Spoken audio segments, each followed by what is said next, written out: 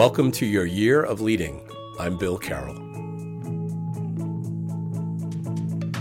Leadership distinction number 47, disclosure.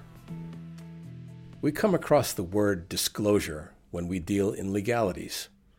From the legal world, disclosure conveys an act of no longer concealing. From the less familiar world of ontological philosophy, the word conveys a way of reasoning a future. In our world of leadership, we blend these two meanings together, and we get a way of revealing hidden future possibilities. The world in general offers a multitude of future possibilities, but these are concealed.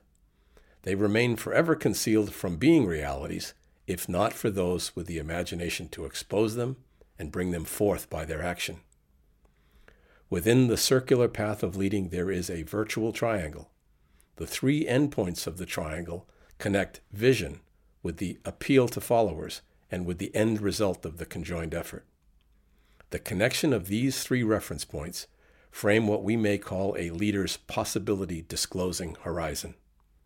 The creative strokes of a leader's change agency begin to paint the canvas of a newly disclosed world. This image counters what otherwise will befall, if not for the leader's imagination and will. And the creation only comes about in full by and with the followers who join.